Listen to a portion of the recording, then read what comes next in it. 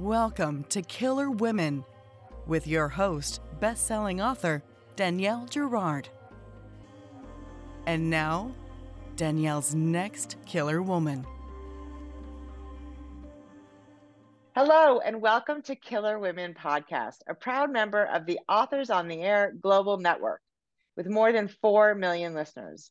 I am your host, suspense author Danielle Girard, and my guest today is Wall Street Journal bestselling author Brianna Labuskes. Brianna writes psychological thrillers and historical fiction. She started her career in journalism and spent more than a decade covering the intricacies of policy and politics on Capitol Hill. She now lives in Asheville with her puppy, Jinx. Welcome, Brianna. Hi, thanks for having me. I'm so excited to be here. I'm so happy to have you. And we decided we have dogs on both sides. So if there's noise, it's certainly from a puppy. And that's just the way it is for writers, right? Since we live at home and work at home and have to have furry friends. So so before we dig into all my questions about this, because I loved this book and the main character, Gretchen White, who was so fun. Tell our listeners about See It End. So See It End is the third book in the Gretchen White trilogy. Gretchen is a psychologist, but also a sociopath. And she kind of uses her her personality to solve these crazy crimes. Because she has this unique insight into, criminal minds because she's a sociopath. So the first one dealt with a kid who's a psychopath. And so Gretchen was kind of like the only one who could kind of be on her side because she's like, oh, she's kind of like me. And the second one delves into what happened to Gretchen in her history. And this one is her partner is arrested for a murder. And she's like, I don't believe she did it. So that's kind of a quick overview of all of the three books. Yeah. And her partner is a Detective Marconi. And not only, really, she's caught on the Ring camera going in the front door of where there is a dead body. So it's really a hard one to escape. And really, even Marconi's, romantic partner, who is in internal affairs, sort of finds it impossible to believe that she didn't actually do this. And of course, she comes to Gretchen and says, I did it, don't investigate, which Gretchen takes with her twisted mind as a like call to investigate. She's like, well, there's absolutely something wrong with her that she told me not to investigate. Meanwhile, her Lachlan, who is the romantic partner, is like, she told you not to investigate. You shouldn't investigate. And Gretchen's like, you clearly don't understand me at all.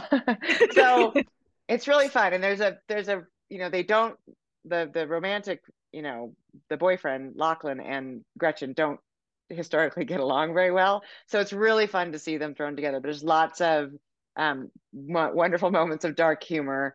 And Gretchen is just sharp as a whip. So that is super fun. It's a really fun book. And I have not read the first two books yet, but I felt like I read it. And it was one of the tricks about writing series, as you know, and I know, is to make every book it could be read in any order. And then our readers will want to go back and read the earlier books. And that is how I felt with this. I was like, I wasn't lost.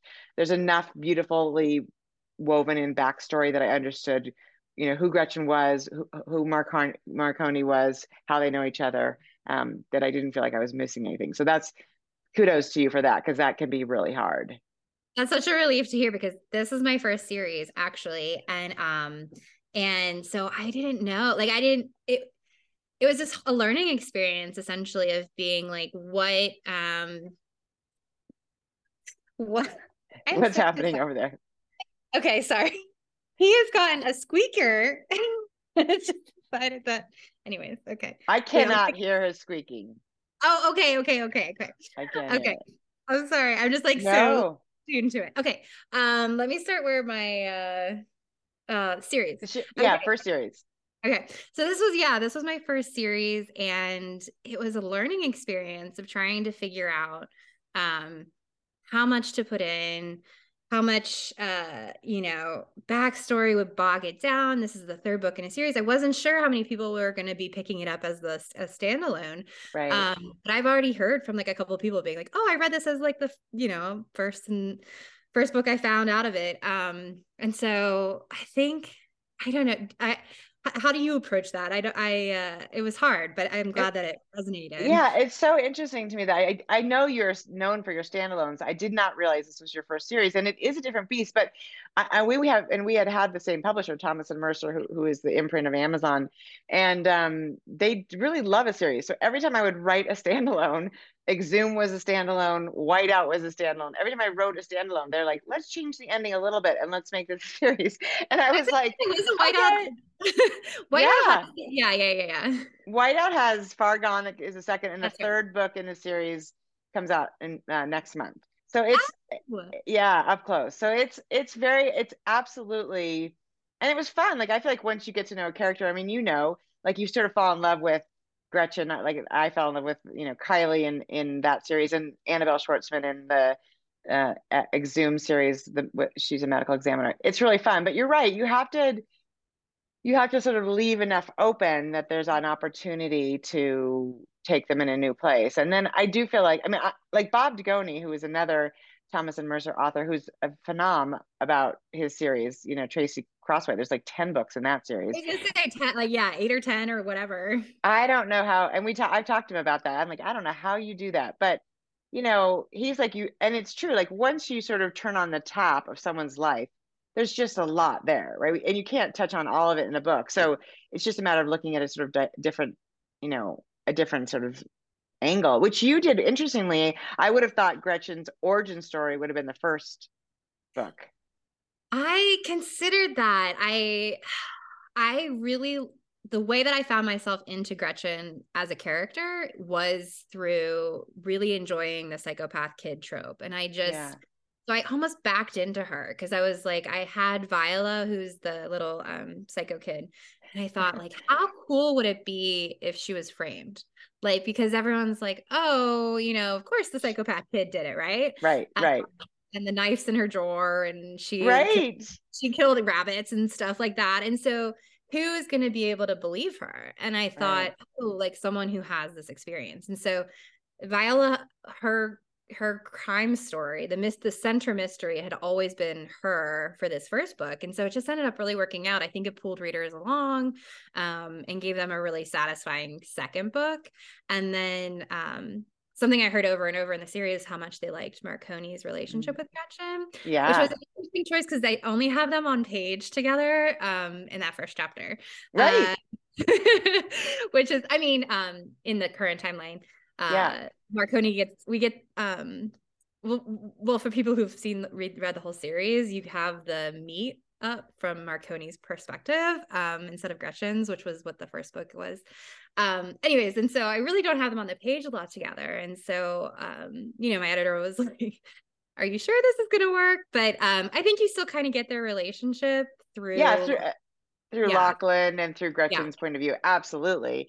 And Marconi is, you have her in, it's her chapters in the past, right? Dealing with sort of what had happened when her son disappeared. And there's, it works, I think, very effectively. And we do imagine that because Gretchen has all these sort of anecdotes about their experiences together and the way that I learned as much about Lauren Marconi from the chapters in Gretchen's point of view as I did from the chapters in her point of view, because of course she's also a very different person than Lauren is, than she was when she was living in in those towns when all that stuff happened. So anyway, I thought it was beautifully done, and it is really, you do a really good job of like really twisty people. I don't know what goes on between those ears, Brianna, but there's some definite those screws are a little loose and in the best possible way. So I was going to ask, like,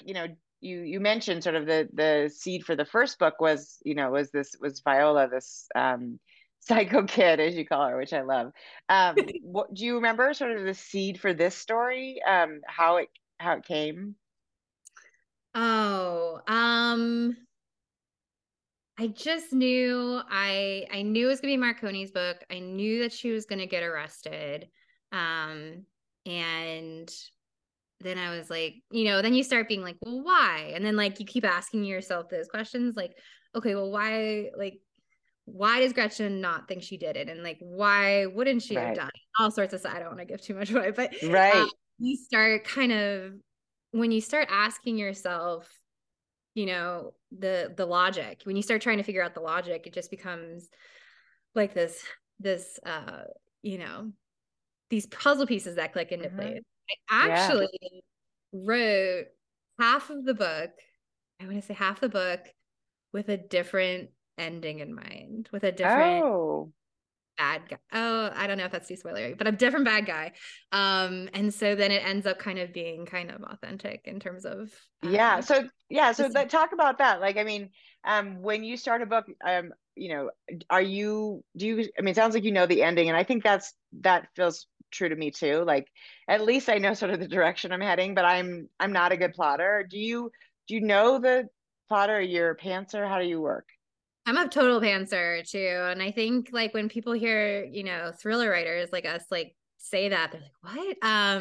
But I like telling myself the story. And so that first draft, I always kind of talk about as a really detailed outline. And I just really can go back and have I have a lot of flexibility when I'm editing. I move chapters and I delete and scenes like without any attachment. Killing your darlings easily. I don't mind killing my darlings. And so, but I do usually have the twist. And again, I usually have like who did it, who done it, or at least like what, like whatever the question is. I usually have the answer. And two books where I changed who it was like halfway through, and so it's just interesting. I don't know. I was writing it, and it's not necessarily like the big twist changed, but like a smaller twist changed. And because I was like, oh, this is boring. Like sometimes I'm like, oh, this is boring. Like if I do it this way, it's going to be boring. And so then I have to think through like, oh, what will make it interesting. You did it. I mean, I think the way that you ended it was really good. So I don't know what you had in mind before, but I think I'm going to just say I think this was the right ending. It was really effective. So I really enjoyed that. Now, is this so, since you're normally a standalone author, how do ideas come to you? Like, where do you find sort of inspiration for a story? Because I feel like once you're in a series, you're kind of like, at least you're sort of boxed into what your choices are because you already know the people. But when you're writing a standalone, it seems like the sky's the limit. So how the world is your oyster. And that can be both the fun parts, right? It's fun, but it's also kind of terrifying if there's so many options. So how do you normally sort of come up upon ideas? So it's kind of weird for me, but it's place-based. And so like, for example, I was reading, I was just going through the New York Times one day, like their photo essays, and I found this beautiful photo essay of these islands off the coast of Maine. And like 20 people lived there, right? And they were so haunting. Like they like empty playgrounds and like one room schoolrooms and stuff like that. And I thought, oh my gosh, like what a cool place to set a crime. And so then you start like, oh, what is the crime? Who are the people? And like that kind of stuff. And then like the next one that I did after that was I was watching a documentary about this shield laws, they're called, and like they're it's set in Idaho, and like so parents are allowed to not give their children medical treatment because of these laws that exist, and there's like 5 states that still have it. And so it's just really awful legislation fight in Idaho going on, and I was like, oh, like what a cool. So it's usually place-based for me, which is kind of weird. It's like less about like, oh, a twist. It's more like everything kind of plays a part of where the setting is and what characters would live there and like what outside pressures are in on this crime. So it's interesting because you spent so long in DC dealing with policy, and so you kind of are drawn to these things where there's like a real conflict with sort of what the policy is versus what's morally right. Not taking care of not giving your children medical attention seems to be something that is not right in my mind anyway. So it's a great opportunity to twist a story from that for sure. It is, and it ended up being like 2 or 3 months after or before my book came out, like a kid in Tennessee, which was one of the 5 states, died of cancer because their parents didn't want them to get treatment. And it was just like right out of the headlines. So it's not necessarily like it was like these obscure cases. It is because it's 5 states, but like it wasn't like completely obscure story. No. And to be able to like be like, well, what if there was a murder in that community? How would they tell the difference? Right. And so that's when you start thinking those ideas, is when you start generating other like plot bunnies and, you know, threads and stuff like that. Did you call them plot bunnies? Yeah, plot bunnies. I've never heard that, Brianna. What's a plot bunny? I have no idea where the term came from. It just like came out of my mouth. But it's in like fanfic communities. I don't know if you know anything about fan fiction, but plot bunnies are kind of like ideas that you're going to have like in the future, or like that come into play, like plot thread lines essentially. Okay. And so they just call them plot bunnies. I don't know why. I love it. I'm gonna have to try to use that in my future life. That's awesome. Yeah. So let's talk. This is something you're really known for, which is this sort of really a lot of knowledge about psychology and, you know, personality disorders. We were talking about it a little bit before we started recording, because obviously Gretchen White is, and we of course have read stories about psychopaths, right? We or sociopaths. You would think of Silence of the Lambs and all sorts of ones, but you do seem to know a lot about, you know, sociopaths, psychopaths, serial killers. Is this a natural interest that you developed over all these books? Did you study it? How do you learn? Yeah, so it kind of is a combination. I was always interested in psychology. I almost majored in psychology. And then they're like, well, these are the statistics classes that you have to take if you major in psychology. And I was like, no, thank you. Yeah, exactly. But I had I actually took college classes when I was in high school on it. And so like, I've just always been super fascinated by psychology. And so, you know, when you're interested in something, you end up gravitating towards nonfiction, like podcasts, movies, all sorts of stuff. And so I've just been I don't know, since I was in high school, just kind of consuming all sorts of abnormal psychology content. And so, yeah, I really love diving into it. I think it's so fascinating. One of the things that I specifically researched for Gretchen was sociopathy. And they don't really call it that. So like, I'm kind of sorry for anyone who's like, like an actual psychologist listening, like personality disorders, et cetera, et cetera. But in layman's terms, we kind of know them as sociopaths, and that's kind of lacking that conscience and empathy. And there's all sorts of research out there, but the one that I found the most interesting, the most useful, was written by a sociopath.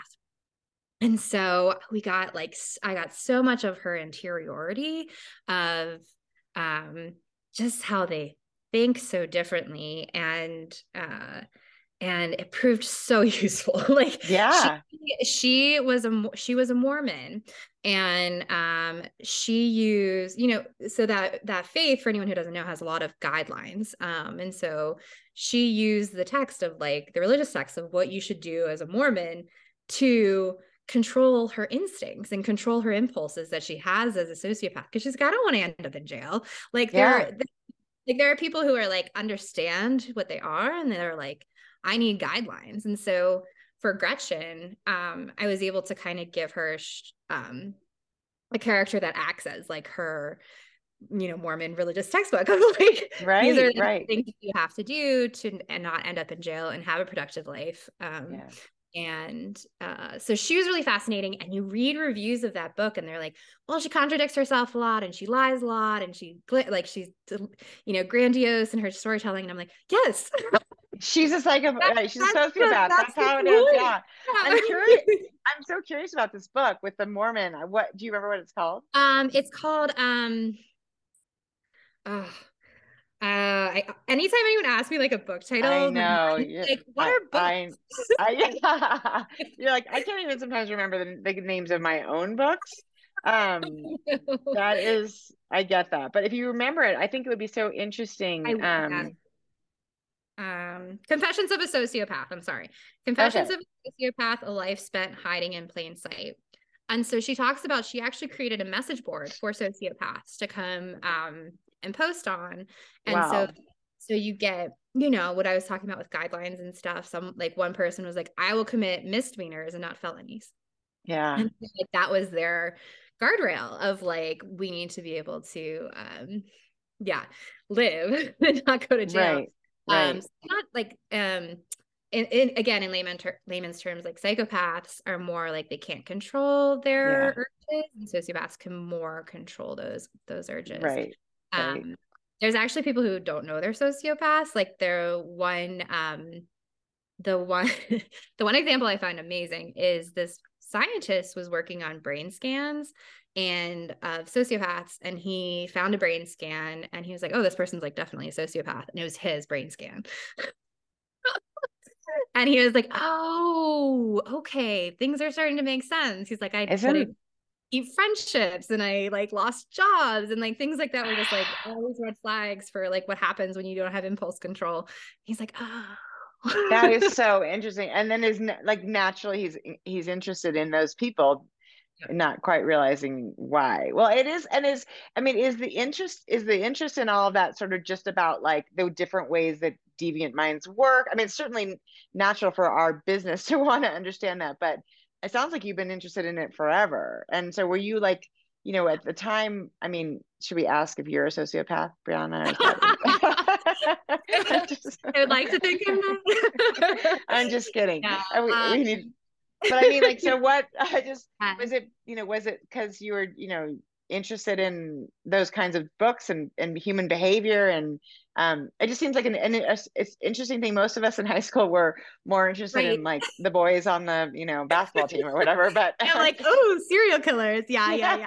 No, that's so funny. I just really like thinking about how people tick and the extreme version of that. And so I actually think it kind of reflects in like the books that I've chosen to write. It's like thrillers, and then I have my historicals, which are set in war, which is like human emotion, human thinking, like what makes us human, all of that amplified. And so I just really like high stakes things. And so I think that kind of is what drew me to it. It's also evolutionarily speaking, is we like to pay attention to things that are not normal because, you know, that's what's going to end up killing us. So it's like, you pay attention to the tiger, you don't pay attention to like the trees around you. And so I think, I'm just like so curious about social psychology and individual psychology and all sorts of things like that. I just like thinking about how minds work, I think. Yeah. And actually it's interesting because there's a lot of, you know, characters behaving badly in the book. I mean, really across kind of everybody, and a lot of moral gray, if you will, you know. And of course, I think, you know, in light of the situation and the stakes, and we're talking about children and parents protecting their children and protecting their spouses, you know, it's makes sense for people to make choices that it would, if we were looking at it in different circumstances, would seem like bad choices. But, you know, it sort of brings the question, like, you know, what do you think? Are we all capable of doing something really horrible under extreme circumstances, right? I think so. That's kind of where I always land. I think one of the concepts that I play around a lot with is this idea that like a good person versus a bad person. And I think we're taught that. And I think as children, like, one, our brains like being sorted into binaries, but we're taught that as children too. And like we watch Disney movies and you know, white hat westerns, and there's good people and there's bad people, and it's just, that's not really how it plays out in the world. And it's like, I'm not a good person, I'm not a bad person, I'm just a person trying to, you know, live my life and hurt people, but that doesn't necessarily mean I'm like all good.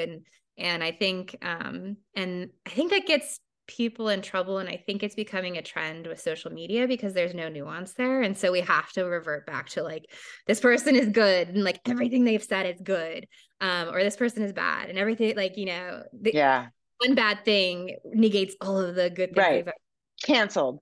Canceled. It's Which so is true. like problematic in of itself, but I do think that I like gray areas. I really like exploring them. I think that again, it comes back to like what makes us human, and so much of it is so wired too. Like when you start like paying attention to this kind of stuff, everything is so wired into like evolution and like tribal psychology and all sorts of things like that. And so to think that we have like all of this ability to be good is not necessarily I don't think it's reality. And I think a lot of it down to sometimes your choices. And that's why I really like Gretchen is something that per se kind of over the course of the series is like she's a better person than some of these other people in the books. Yeah, Not because, exactly. you know, her inner thoughts are terrible, but like she doesn't act on them. Right. And what does that mean? Is she a bad person or is she a good person? Like, and it's hard to say in our current and right, does what we do in our mind make us bad? Like if we're just if it's just a thought and it's not voiced, I mean, you could argue it does, but if no one knows, you know.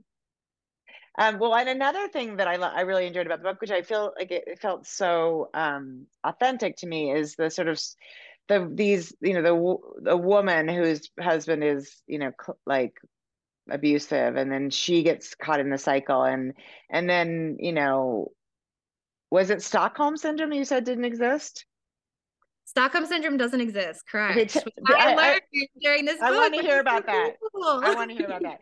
But let me finish this thought first, because I was like, that was what I was like trying to remember what the thing was, because I had never heard that. I had forgotten I put that in there. Yeah, like, we'll get excited. well, it is exciting. I mean, and very different than anything we've read. Of course, we've all read about Stockholm syndrome, so we'll come back to that. But first, I want to talk about the sort of the cycle of abuse for women, because, you know, at some point, you know, the fear of being hurt by your husband, you know, in this especially in a situation where she has zero freedom, right? Like no ability to get out of the house, and she has a child that she's trying to, you know, protect. She becomes she, you know, she gets drawn into things that are like, she also is now sort of a criminal or making bad decisions, or and so, you know, that is sort of, that's a really interesting thing too. It's like, to what standards do we hold her based on sort of the situation that she was in that marriage? You summed it up perfectly. Cause like that, and I don't know. I don't think there's easy answers to any of these questions. And that's why I like writing about them, is like I'm almost thinking through them myself as I'm writing these characters. And I would like, and I hope that it happens is, you know, I want the readers to not have an immediate judgment of what that right answer is. Like I want to be able to present, you know, okay, she's a victim, but she's making choices. Like, I don't know. And then you're like, oh, well, then you say that, and your every instinct in my body is like, no, she's a like straight victim. And so it's just a hard, like, but yeah, I don't know. It's so hard. It's so hard. And, you know, it comes back to, this is, you know, this is I mean, and especially the way the world is working right now, right? I mean, all this, like, if we don't help people escape from bad situations in the same way, if we don't help people emerge from poverty, then they behave badly. And we're like, well, I mean, do they belong in jail, or do we just need better social services? You know, it's kind of like, I mean, my sister lives in Oakland, and they have this whole, like, there's this thing now, they don't pursue people who steal less than $500. So people walk into Safeway, fill their cart, and walk out, and nobody stops them. It's like this, you know, there's not the manpower, the police power, there's not the, you know, prison space. And it's like, isn't there a better way that we could just like help them find, you know, education, jobs? Instead, we're just, I mean, because that is a huge expense too, right? Seems like we could be doing this better. I don't know. Not that, again, I have zero answers. I'm just here like you to pose the problem. I know. Well, yeah. And it's like, yeah, I won't start getting into like police spending and stuff, but it's just like, you know, there's so much money out there. If you look at money, especially in California, and the money is not the problem, you know, like, and so it's just, we're not using it in the right way. And I'm a huge systemic person. Like I don't really like drilling down to like individual things. So I'm like, oh, it's like the system. And so, you know, this character got caught up in this like violent system. And one of my favorite chapters for her is her thinking about like, you know, her past and like how she got here. And you really see every point where people failed her. Yeah.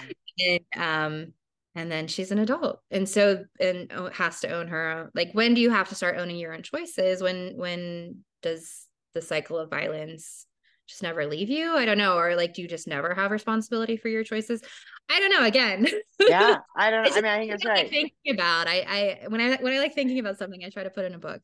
Yeah. I mean, I think it's true. I think there's the trauma that, of the past, and that's not easy to get over. We know, of course, from war and soldiers and everything that is very debilitating and very permanent. So yeah, and that's people we send to war when they're, practically adults, if not really, their brains aren't always fully formed. But we're talking about people who were, abused and neglected as children. And then, it seems like the pattern is going to be just so much harder to escape. Okay, let's get back to Stockholm Syndrome. Oh yeah. Why does this not exist, and how did you find that out? Okay, I'm like hazy on the details now, but it was named after this situation, which was essentially just police failure. And oh golly. I am gonna mess up all of the details. So anyone who's actually interested should just Google it. But there was a woman who was being held, and she was trying to talk the police into like not shooting the captors because she was really famous. It's I feel like we should know this. I have to Google it now because I'm like, okay. I was like, oh, so interesting. But essentially, Peggy something. Oh God, I'm gonna be so embarrassed. Okay, stop. So essentially, what happened was the police. I'm gonna Google the details, but the police said that she was a crazy lady, and that trying to talk them out of performing violence on these captors was her actually being in love with them and being unhinged, and like, oh, you're just a woman who's like emotional and all sorts of stuff. And she was like, I'm trying to diffuse the situation. And so then it got into this idea of like a psychological effect that a captor could change the person who was like in their captivity. But it was really just misogyny on this police officer's like side of trying to defend his own actions against this like senseless violence that happened. Well, Patty Hearst is the one that I think of, but it sounds like it was actually the origin is somewhere in Norway. It was Stockholm. And or Sweden, yeah. So oh yeah, that makes sense. It's called Stockholm Syndrome. Duh. Okay, it's morning here still, so the brain cells are still connecting. I'm like sort of patching together like the memory of research. But that's so it is interesting to think, yeah. So basically the idea that somebody could be manipulated into falling in love with their captor, and then use that as an excuse for being part of the gang. Yes. Yeah. So it just kind of takes the autonomy off of like women, and like in a way that is just, you see over and over in history, and they're like, oh, that, the crazy woman is like, it pops up every century. Unhinged, she's too emotional, like whatever, hysterical, right? All these, that's the perfect word. Yes. It's a word only used for women, right? There are no hysterical men. Yeah, I see that. Well, that is really interesting. I had not heard that, but it makes sense that and I think we are trying now, we've been trying for a while, but women are trying to be like, no, we're not psychologically that different from men. Like, we can be manipulated, of course, and mistreated and but we're not the brainless idiots that history has sometimes made us out to be, right? That's kind of the thrust of like people looking at Stockholm Syndrome now and being like, that wasn't what that was. No, it was not like, oh, she was a woman and she fell in love with them. Like, that wasn't what was happening. It was literally like she was a scapegoat for this police officer who ended up killing whatever, or just a police incompetence, I remember. Not to defame him or anything like that, but it was very like a police incompetence and blaming this emotional woman, hysterical woman, and then this idea that we all believe in, and like I did until this book. Oh, for sure. I went to write about her having Stockholm Syndrome, and so then I looked it up just to make sure like I knew everything about it, and I was like, what? It's been disproven. Oh my God, that's so. I mean, another thing about being a writer, right? Is that, I mean, if we'd written a book 10 years ago, a lot of the things that we assume about psychology and about, well, and Yeah. everything, technology, the whole gamut has changed so much. And so you have to sort of be like, it's smart of you. I probably would have just written about it and been like, you know, oh yeah, Stockholm syndrome still exists. That's so funny. I do that a little bit. It's so funny. I do that a little bit with just because I feel like I do kind of have like a layered background with all the psychology stuff. So I'm like, oh yeah. And now my new series is a linguist, a forensic linguist. Wow. I have none of the background. And so I'm sitting there like looking, oh my God, the research on it is making me realize how much like grounding I had in psychology, where I could just be like, oh my God, Yes. blah, blah, blah, blah, blah. Like I have to look up maybe Stockholm syndrome, or I have to read a book about sociopathy in particular. But like a lot of things I don't really need to like specifically look up. And linguists, oh, I dedicated the book to linguists because I was like, this science is so hard. Yeah. So I was going to ask, of course, I was going to ask if there was going to be a fourth book in the Gretchen series, which does not sound like there is at this moment anyway. So tell us a little bit more. And I'm curious to know what, drew you to writing about a linguist. Yeah. So, I do. And tell people what a linguist does, So because they, especially for forensic linguists, they will use like written threats and like written, anything written essentially, which is now has evolved into like text messages. And they use it to help solve the crime. And so the most famous example is the Unabomber case. And they released his manifesto to the public. And then the brother-in-law recognized his writing style and like some of like his thoughts and stuff. And so that's how they caught the Unabomber. But there are other cases too that are like super fascinating, but hard to extrapolate from because they're all like very specific. Yeah. Examples. And so, yeah, so I just was kind of trying to think of a new series. At the moment, I was kind of like, I've told Gretchen's worldviews, universe stories. I have like one in my mind that I could do as a fourth book eventually if I ever want to come back to it. But you kind of want to end on like, Yeah, making people want more or whatever. So I was kind of just trying to think of like what my next book was going to be. And I just kind of, when I start doing that again, I just kind of start looking at nonfiction stuff and researching like cool FBI jobs essentially. Right. And forensic linguist kind of came up, and I thought that was so fascinating, like to be able to, narrow down a suspect list. Like they solved a crime one time because, that strip of land between like a sidewalk and the road, it's like grass. Yeah. The boulevard or whatever. Yeah, I don't really know what to call it, but apparently there's one county in the entire country in Ohio that calls it the Devil's Landing Strip. And this communication to the police had said to drop the bag at the Devil's Landing Strip on this street or whatever. And they had one suspect who was from that county in Ohio, and that was the guy. And so that wasn't very smart of him, to be clear. No. That is not the smartest criminal we run into. You don't really so your idiolect is like the kind of like your dialect, but like specifically how you talk, the words that you choose, all sorts of stuff. You're not actually very aware of it. Right.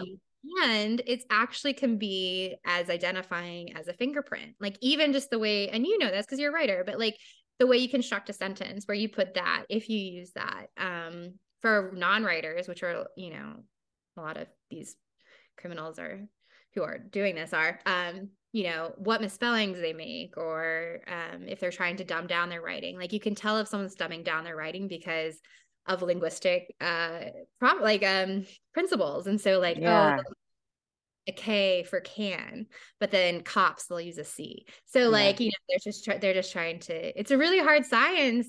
So trying to like beat it or can't really do it. But I find it really interesting is text messaging. So now we're getting a lot of the field of study is becoming more popularized because there's so much text messaging, and people are like, did they have their phone? And so like there are cases that have been based on the, maybe the boyfriend, let's say, has the phone and is texting as the girlfriend who he just killed. And so they're like, well, he has an alibi during this window that she was killed, but like he had her phone and he was like trying to, and so they're like, oh, he uses see you, like the letter see you next, whatever. Right. And versus yes. That seems right. Like that seems super that makes total sense to me, because I think we all have our own little ticks, and you notice them, I think most of us notice them, I think, here and there with even our friends and whatnot. So I can imagine they'd be wonderful tells to find out, to solve a crime. That's really interesting. So it sounds like you've already written this book. Yeah, so it's actually coming out. It's I just turned in past pages on like last week. So it's coming out in November, and it's called The Lies You Wrote. I love that. What a great title. So are you doing 2 books a year? Yeah. This one's a little That's insane. This one was a little tight. I think we'll have some breathing space because it's a 2-book series so far. So I'm writing the second one right now. But I think just like production schedule, the editor was like, can you hit this? And so I'm writing full time. So it does, that's helpful. But I also have my historical contracts. So I write historicals too. And, so yeah, this year was a little tight, but once I hit this deadline, which is July 1st, I think I'll have some breathing room, which is nice. Okay. And the deadline is for the second book in the series? The second for The Linguist. Yeah. Oh my gosh. Yeah, you are insane. Okay. Well, it's well established that you're incredibly productive. That's amazing, especially for a pantser, because I feel like when my pantsing means I'm like, I pants myself like 20,000 words in the wrong direction and have to come back and be like, where am I? So you're obviously. I've done that so many times. Yeah. So you're working full time. Do you have a schedule? Are you like up in the morning, I'm at my computer? You late night worker? What's best time for you? I'm a little more late night. I usually go hiking with my dog in the morning. We have like a pretty nice like wooded area to hike in. So we hike for about an hour and a half in the mornings. And then I do try to write from then on most of the day. Sometimes I'm better at it than others, but of course. Yeah, of course. And what do you do when you get stuck? Is that what the hiking's for, to kind of clear your head and help you find your way back? Yeah. So I don't know, this isn't like a proper term or anything, but I like fast draft. And so it's like, I will do 3,000 words a day for about 5 weeks. And then I have a book. Wow. So it's kind of like, I don't let myself get stuck, or like, I have to write 3,000 words a day. And so even if I go back later and I'm like, oh, these 3,000 words were terrible, at least it's moving me forward. Yeah. And I have times where I'm like, you need to rewrite that. Like I'll put at the end of the chapter, like, you need to rewrite this chapter. But then I just keep moving on. Got it. So it ends up being, I do a lot of work in my self edits. But for that first push of like usually 5 to 6 weeks, with a day or two off a week, it kind of shakes out that way. Then I have a book to work with at least. That's amazing. Yeah. So you don't end up in a place where you've like really gone off the rails. That's my problem. Off the rails writing. I had that in particular with Gretchen 1. I was about 30 to 40K in, which is about halfway through for anyone listening. But the pandemic hit. And I was just writing and then going to Twitter and refreshing. And I worked covering health news at the time. So like that was crazy. My sister works in the ER, doctor in the ER. So that was crazy. At the time, we thought like anyone with asthma was going to like drop over. Yeah. And, like, my mom has asthma. Like it was just like super stressful. Yeah. And I was doing this consistent writing at the time. And I ended up deleting like 40,000 words. Like, none of it was good. Well, I think I wrote a book that then I had to, throw in the trash and start over. Yeah. So I do understand that. That was it was Yeah. outside stress is not great for creatives, you know?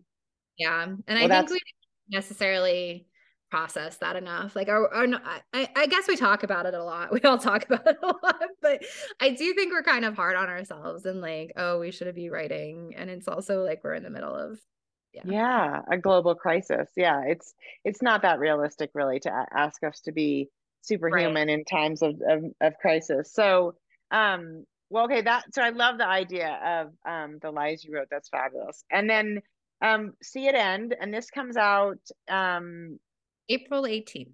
April 18th. Right. So that's super soon. That's in 5 days.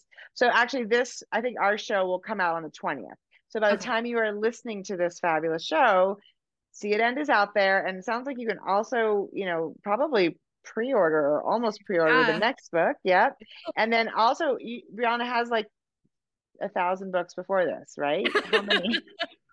Not quite 1,000. That one is my 7th thriller. Yeah. Okay. Wait, So 7th thriller. Yeah. 7th okay. thriller. So you've got lots of Brianna to read if once you've read these ones, and lots coming forward. This is so fun. So congratulations on Thank you. everything and on being able to write 2 books or maybe more a year. That's incredible. It was really fun to get to chat with you today. Thank you. It was so much fun. Everyone, thank you so much for joining Killer Women today with our guest, Brianna Labuskes. I had to practice that before we got on, and clearly I still couldn't do it. Labuskes, and her fabulous career and her twisty, fabulous mind. So we will see you next time. Until then, have a great reading experience. Bye. Bye.